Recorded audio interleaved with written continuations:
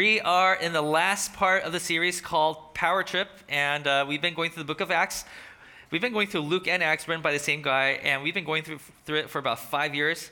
We're in Acts chapter 20 today, and we're going to be going over the last part of chapter 20, which is verses 25 through 38. And just as Lori mentioned earlier, we are going to have a Q&R. So this is how that's going to work. Q&R. There we go. Q&R. This is how it's going to work. If at any point you're like, hey, I have a question, I have a thought, I want to share something, hold your thoughts until the end of the sermon, and then Natalie's going to run around with a mic. And this is not just like, I don't want you to think, well, this is my first time here, I don't know how to contribute. No, what we learned last time we did this is whatever opinion you have, whatever question you have, chances are other people have the same question, wants their opinion heard. And by you speaking up, it's actually giving voice to people who have the same thought as you. And for the people who are watching at home, the way you're going to do this is in the chat section of this YouTube video, just type in your questions, and you don't have to wait until the end of service. You just start typing it up whenever you think of it. And then at the end, when we start taking questions, we'll read your comments live. So start thinking about what you want to talk about, how you want to contribute. And for those of you who are pastors or on the worship team, it doesn't mean that you don't get to ask. You get to do it too. By the way, some of my favorite conversations are when I was like fly on the wall when two really brilliant people were talking. I'm not saying pastors are brilliant. I'm nowhere near that. I don't deserve that title at all. But it's kind of fun to hear people who know what they're talking about to talk about certain things sometimes, right? So, pastors, worship leaders, whoever, if you have questions, feel free to ask them at the end. All right. So we are in the last, like I said, we're in the last part of the book of Acts, chapter 20. And the question that I feel that Luke is trying to answer in this part is this question right here. What is the core purpose of the church, and have we drifted away from it?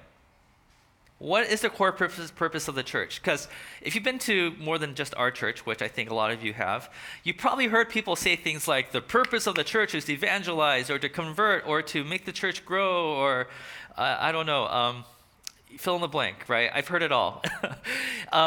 But the setting that we're going to be in today is that Paul has been staying in this church called Ephesus for 3 years, and a whole riot just kind of breaks out. And because of this riot, Paul's like, I got to get out of here because on my account, everybody here is suffering. I got to get out of here. He travels north, comes back, and when he gets back, he's like, I don't think I should go back into Ephesus, but I still want to talk to them.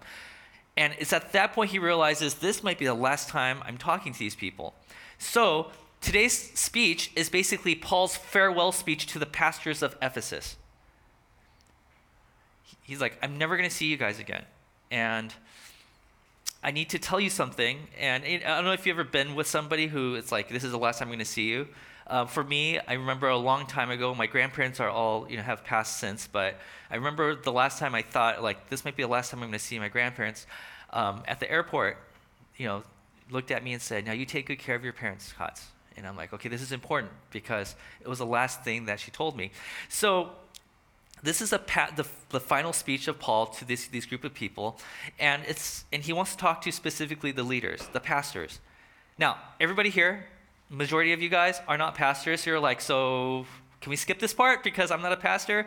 Well, a lot of pastors study this passage because, this is the farewell speech to pastors. But there's also something else embedded in this, which is it's a warning to the church. The church, you're going to learn a lot about what is a healthy church.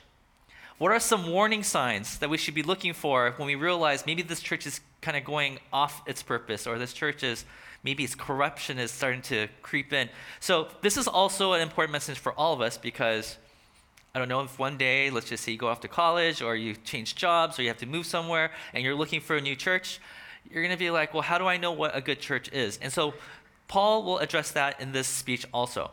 So just to give a quick recap of what's been going on. So I want to show you what the long journey of Paul is. He started from here in Antioch and he traveled all the way here to Ephesus where he spent 3 years and then a riot broke out. So he goes all the way around here to Corinth and then he goes all the way back. And when he comes back, he doesn't stop at Ephesus here.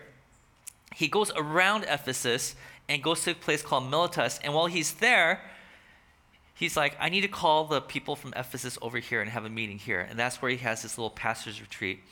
And he starts his speech there. And this is how that speech starts. He says, now I know that none of you among whom I have gone about preaching the kingdom will ever see me again. guys, this is my last day with you guys. And I have some important things I need to tell you guys before you go back to Ephesus and continue pastoring the church that we founded together. So, therefore, I declare to you today that I am innocent of the blood of any of you, for I have not hesitated to proclaim to you the whole will of God. I have spent my 3 years telling you everything you need to know to experience heaven on earth. How you could be great Jesus followers in the midst of the city called Ephesus, where everybody's trying to do this power grab thing. They're trying to, gain power by doing as many miracles as possible. They're trying to grab power by getting popularity so they could lead riots. They're trying to grab power through politics. They're trying to grab power through all these things. And he says, I taught you everything for 3 years on how to experience heaven on earth, and I didn't hold anything back. So you have the keys to unlock heaven on earth where you are. If you don't do it, then it's not on me, right? If things fall apart, it's on you guys. And then, he says, keep watch over yourselves, and we'll come back to that, and all the flock of which the Holy Spirit has made you overseers. Be shepherds of the church of God, which he bought with his own blood. Now, Paul says something here that he hasn't done before. Like, when we look at all of Paul's writings, this might be the only place, maybe there's another place, I'm not sure of it, but this is rare, that he actually uses this imagery of a shepherd. He says, I've been a shepherd for you guys. And you are now going to go back to Ephesus and continue to be shepherds for the people in Ephesus. And when you do that, he says, I want you to keep watch over yourself and all the flock. And you're going to find out why he is so obsessed with making sure that you got the whole check yourself thing going, and why it's so important that he oversees these people as a shepherd would see over a bunch of sheep. So let's keep going. I know that after I leave, savage wolves will come in among you and will not spare the flock. He says the danger of church, okay, and there is a danger to church, is that we don't have to worry so much about the attacks that are coming from the outside. If the United States passes a law that says, oh, this hurts the church, Paul doesn't care too much about that, right? If somebody is threatening to shut down a church, he's not really concerned about that, right? Because the church will go on. But the thing that he is concerned about is if something infiltrates, something comes inside the church and starts attacking it from the inside out. He says that is something you should be careful of. These are wolves that's dressed in sheep clothing. You got to be careful of that. What is he talking about here? Because the people he's writing to, they know exactly what Paul's talking about because they probably experienced it while they were in Ephesus. So Paul elaborates a little bit here. This is what he says. He says, even from your own number, men will arise and distort the truth in order to draw away disciples after them. Distort the truth. What truth is he talking about? Is he talking about the Bible? Well, let me just be clear right here. The Bible didn't exist when Paul was walking around Ephesus at this time. So he's not talking about the Bible, okay? As a matter of fact, the majority of the people there were illiterate, so I'm pretty sure they weren't talking about the Bible. What could it be about? What is he talking about? What is this truth that he's trying to protect that could be destroyed if somebody infiltrates and a wolf in sheep clothing come in and starts destroying the truth? What is this truth that he's trying to defend? Remember, this is the farewell speech of Paul. He's telling everybody, guys, make sure you get this one thing right. If you get this one thing right, then your church will be fine. But if this one thing is compromised, then your church is not going to be fine. So be on your guard. And he's like building it up, right? Like, what is that one thing, Paul? Like, remember that for 3 years, I never stopped warning each of you night and day with tears. For the 3 years I was with you, I was on my knees. I was begging you. I was pleading you. I was in tears. Make sure you get this one thing right, because if you don't get this one thing right, this one purpose of the church, if you lose this purpose of the church is no longer what it's supposed to be. What he's saying is that the church is most vulnerable when its purpose is hijacked. Make sure that you don't allow somebody in the church as a leader that's going to hijack the purpose of the church. You need to do everything you can to protect that one thing. And probably in your mind you're thinking, well, what could it be? Right? Oh, it must be our call to evangelize, or maybe it's social justice, or maybe it's worship. Maybe it's worship. Oh, maybe it's do not compromise the word of God. What is that one thing? And yes, all the things I just listed right now are probably important, right? If a church doesn't have some kind of truth attached, like if it doesn't study the Bible, then yeah, of course it's not good. But Paul, understanding all that, he said there's one thing that is an absolute non-compromise. We cannot change this one thing. What is it? This is what he says. This is very important. Now I commit you to God and to the word of his grace. He says, now that I'm leaving you guys, before I was your pastor, you pastors, I was the pastor of the pastors, I was watching over you, and now that I'm never going to see you again, I'm going to commit you to God and to the word of his grace. Grace, love. God and love. He says, which can build you up and give you an inheritance among all those who are sanctified. If you have the grace, right? Well, he basically breaks it down to two things. The commitment to God and the commitment to love. If you have these things intact, he says that you will have everything you need to become the person that God has called you to be. This is the thing that you cannot compromise. Yes, earlier I said there's one thing, but there's actually two. But Jesus kind of did that too. You know, what is the greatest commandment? It's like, oh, love God, love your neighbor. That's two. No, it's one, right? So, okay, this is one, okay? Because some people even say that God is love. So commitment to God and commitment to love are the two things that you cannot compromise on. If a church steps away from that, then you are no longer, a church, basically. So he says a loving community is vulnerable to the world. This is why Paul is talking about this with such fervor. He says, if you are a community of love, by the way, if you're a community of love, there's a lot of trust. There's a lot of vulnerability. I will come to you with my struggles, with my sins, and say, guys, this is what I'm struggling with. Please forgive me. I'm going to be vulnerable with you. And then you're going to come to me and say, Kotz, it's okay. We forgive you. We see your dirt, and we still love you. That's great. But a community like that is dangerous, or not dangerous, but it's in danger because people could come in and take advantage of you, right? Like, if I were to come out here and say, hey guys, I'm willing to trust anybody. If anybody asks for money, I'm willing to sell my position and give you some of my stuff, right? Because I love you. What's holding somebody from the outside to come in and say, hey, look, that church is giving free stuff. Let's just pretend like we're part of their community so we just get stuff from them, right? And so Paul says, the thing that's really important about a church is that every once in a while there's people who infiltrate the church, and you guys are a loving community, therefore you guys are vulnerable. So the thing that's going to protect you is going to be the shepherd.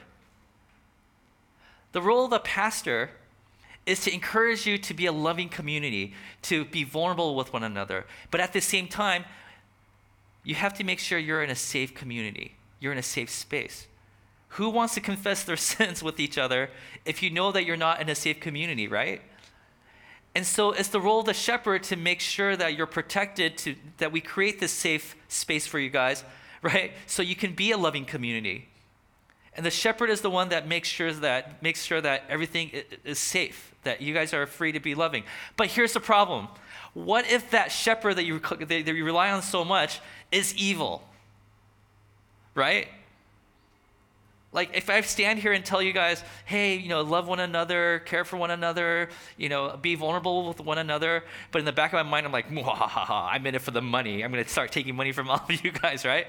And that's just probably the same thing that these people are thinking of, right? Like, how do we make sure that our leaders, our pastors, are good shepherds? A scholar, Willie James Jennings, he says this about the nature of the church and how it attracts evil people sometimes. The Jesus movement draws people who see its potential as a source of unprecedented power.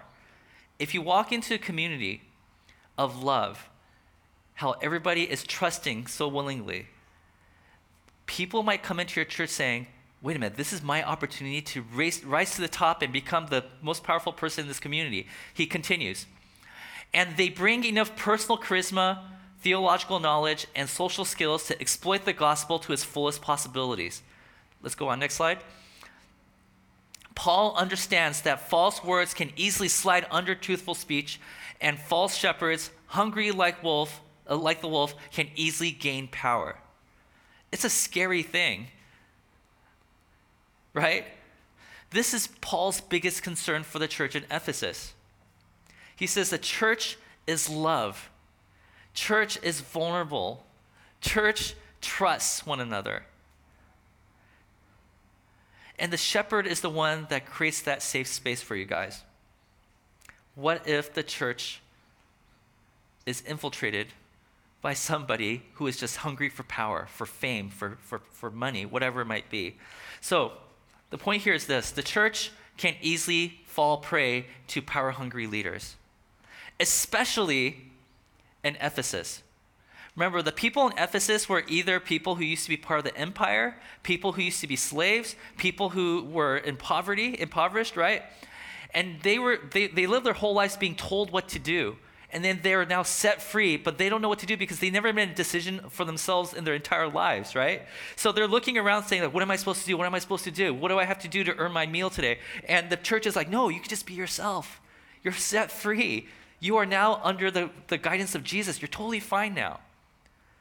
And then in comes this power-hungry character telling you what to do, and all of a sudden it seems so familiar to you again. And so you start slipping back into the ways that you were. So especially in the church of Ephesus, power-hungry leaders thrived in these holy communities.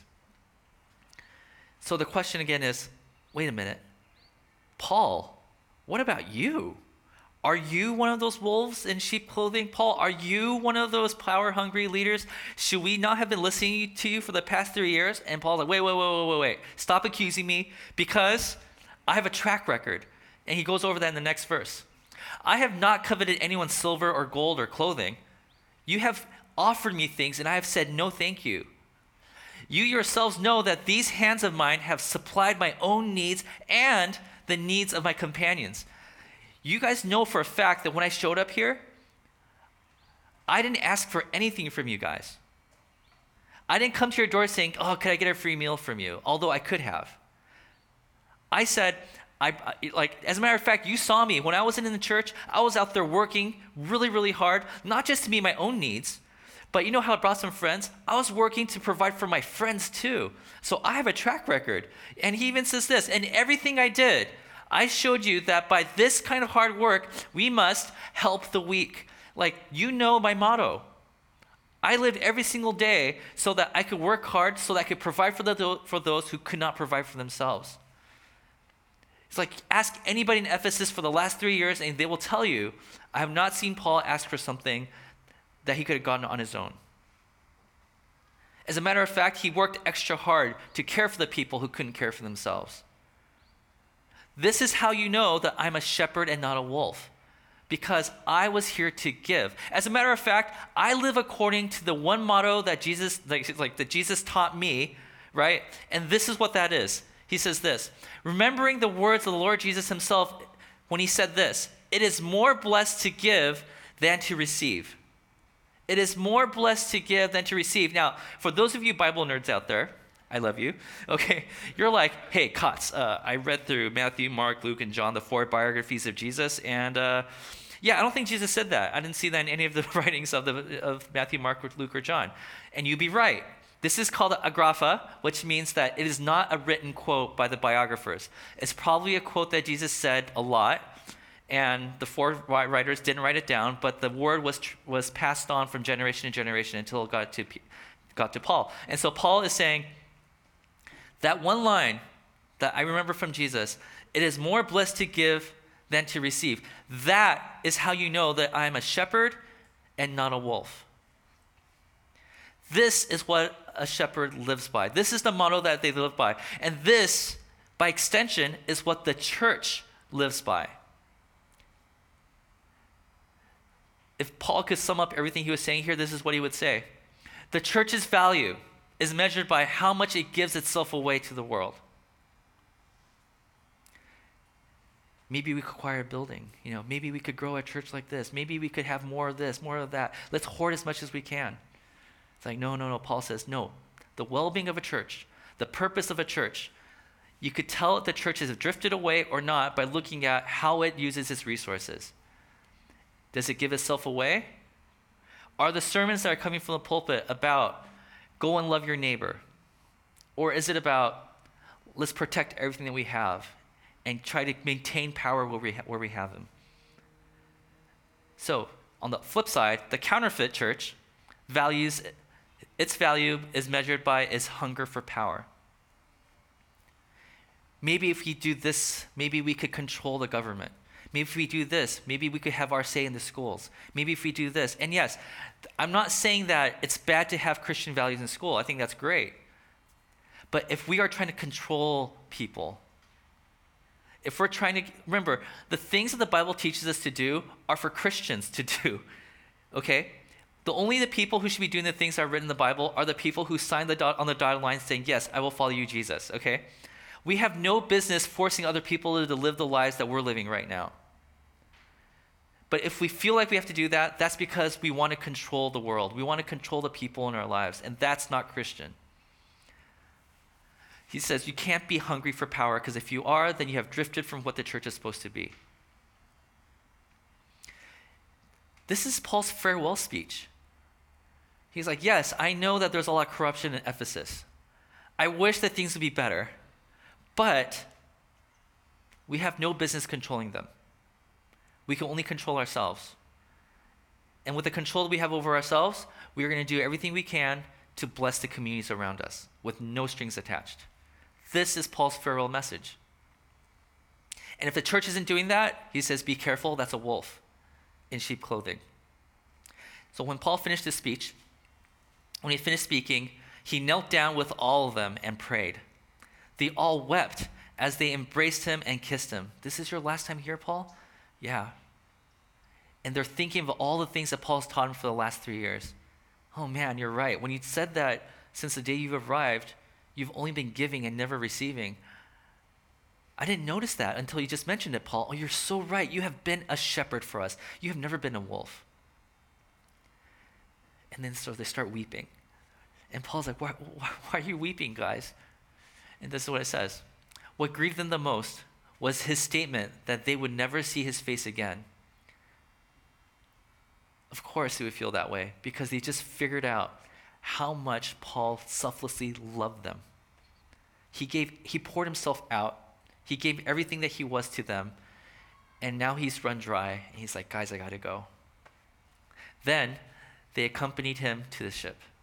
And they never saw him again after that. They were moved because they realized that Paul is a shepherd. There's a lot of titles that Paul could have claimed. He could have called himself the CEO. He could have called himself the master, the manager. He could call himself the church planner. But he says, no. Don't even think about trying to attain those titles in the church. The title you should be achieving for, the label that you should be seeking for, is shepherd, where it's always more blessed to give than to receive. So, in Paul's farewell speech, he says this: beware of sly pastors who are secretly using the church to gain power, wealth, or fame. And it's not just for pastors, it's also for church. So beware of counterfeit churches that are trying to gain power, wealth, or fame. Church, the pastors here, we want the best for you guys. And if you can't be here with us at Westlight, if you have to go somewhere else, you have to find another church, we want the best church experience for you there also, where you can experience heaven together wherever you are. Amen? Amen.